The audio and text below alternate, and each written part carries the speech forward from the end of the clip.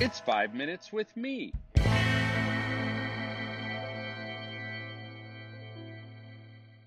Hey there, welcome to 5 Minutes with Marco. So, despite COVID, we are living in amazing times. The fact is, we've learned more about teenagers in the last 20 years than in the previous centuries combined. We've been exposed to challenging and solid research about youth ministry and adolescent faith. And even if it hasn't all been good news, this research is shaping our thinking and practice in long overdue ways. The knowledge we have about teenage brains is similar.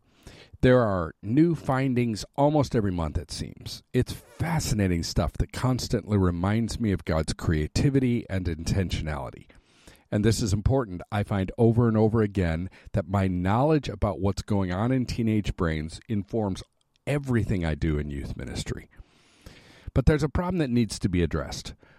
Most of what you've read or heard about teenage brain development is wrong. Or at least most of it has been skewed to infer conclusions that the research is just not saying. 2 decades ago, early research into teenage brains revealed the previously unknown reality that brains aren't fully developed until well into their 20s. Researchers identified areas of the brain that were significantly underdeveloped, specifically focusing on the prefrontal cortex. This area is often referred to as the brain's CEO or executive office, since it's the decision-making center as well as the place for impulse control and prioritization, focus, wisdom, and a bunch of other higher-order thought processes. Slowly, books like The Primal Teen and dozens of magazine articles and news reports started reporting news about teenage brains.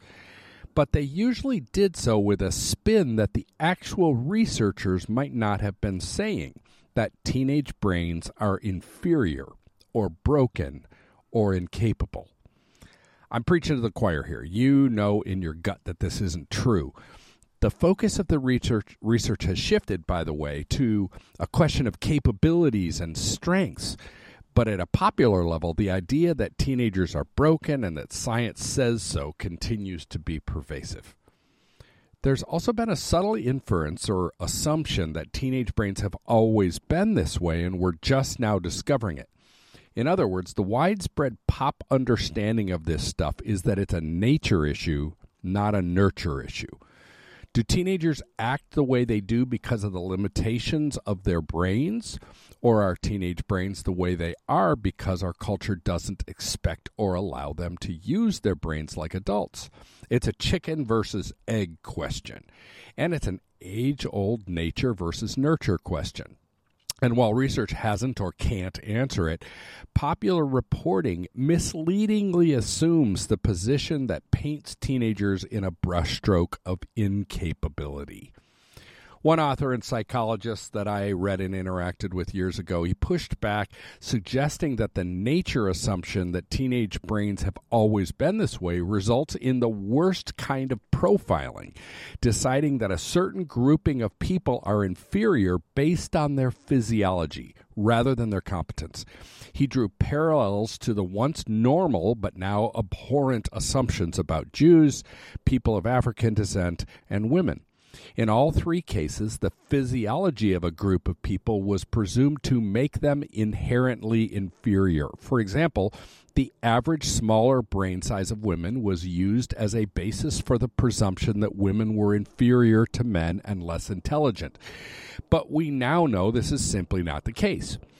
That psychologist friend of mine contends that we're already seeing findings of teenage brain development resulting in more isolation of teenagers from the adult world, more limitations on their freedoms, and more infantilization, which is treating them like children. My 2 cents. I'm interested in pushing back. While I have no interest in living with my head in the sand, I want to see teenagers live into their capabilities, and I want to see young adults move into adulthood. And I'm embracing the idea embedded in a question I first heard verbalized by Dr. Dean Blevins during a panel he and I shared. Are teenagers a problem to be solved or a wonder to behold? I'm siding with the latter. And hear me on this. The weight of most adolescent brain research has shifted in this direction also. So where does all of this leave us as youth workers who are trying to be responsive to the needs and lives of real teenagers? A few years ago, I heard Andy Stanley give a talk on leadership in which he proposed that leaders need to know the difference between problems to be solved and tensions to be protected. I don't know that the tension we're addressing here needs to be nurtured per se, but I do think we need to live in this tension. I want to be paradoxically committed both to being countercultural and to doing ministry in the real world that teenagers live in. Next week, in part 2 of this topic, we'll look at some pragmatic implications. What should you actually do in response to this? The Youth Cartel Podcast Network.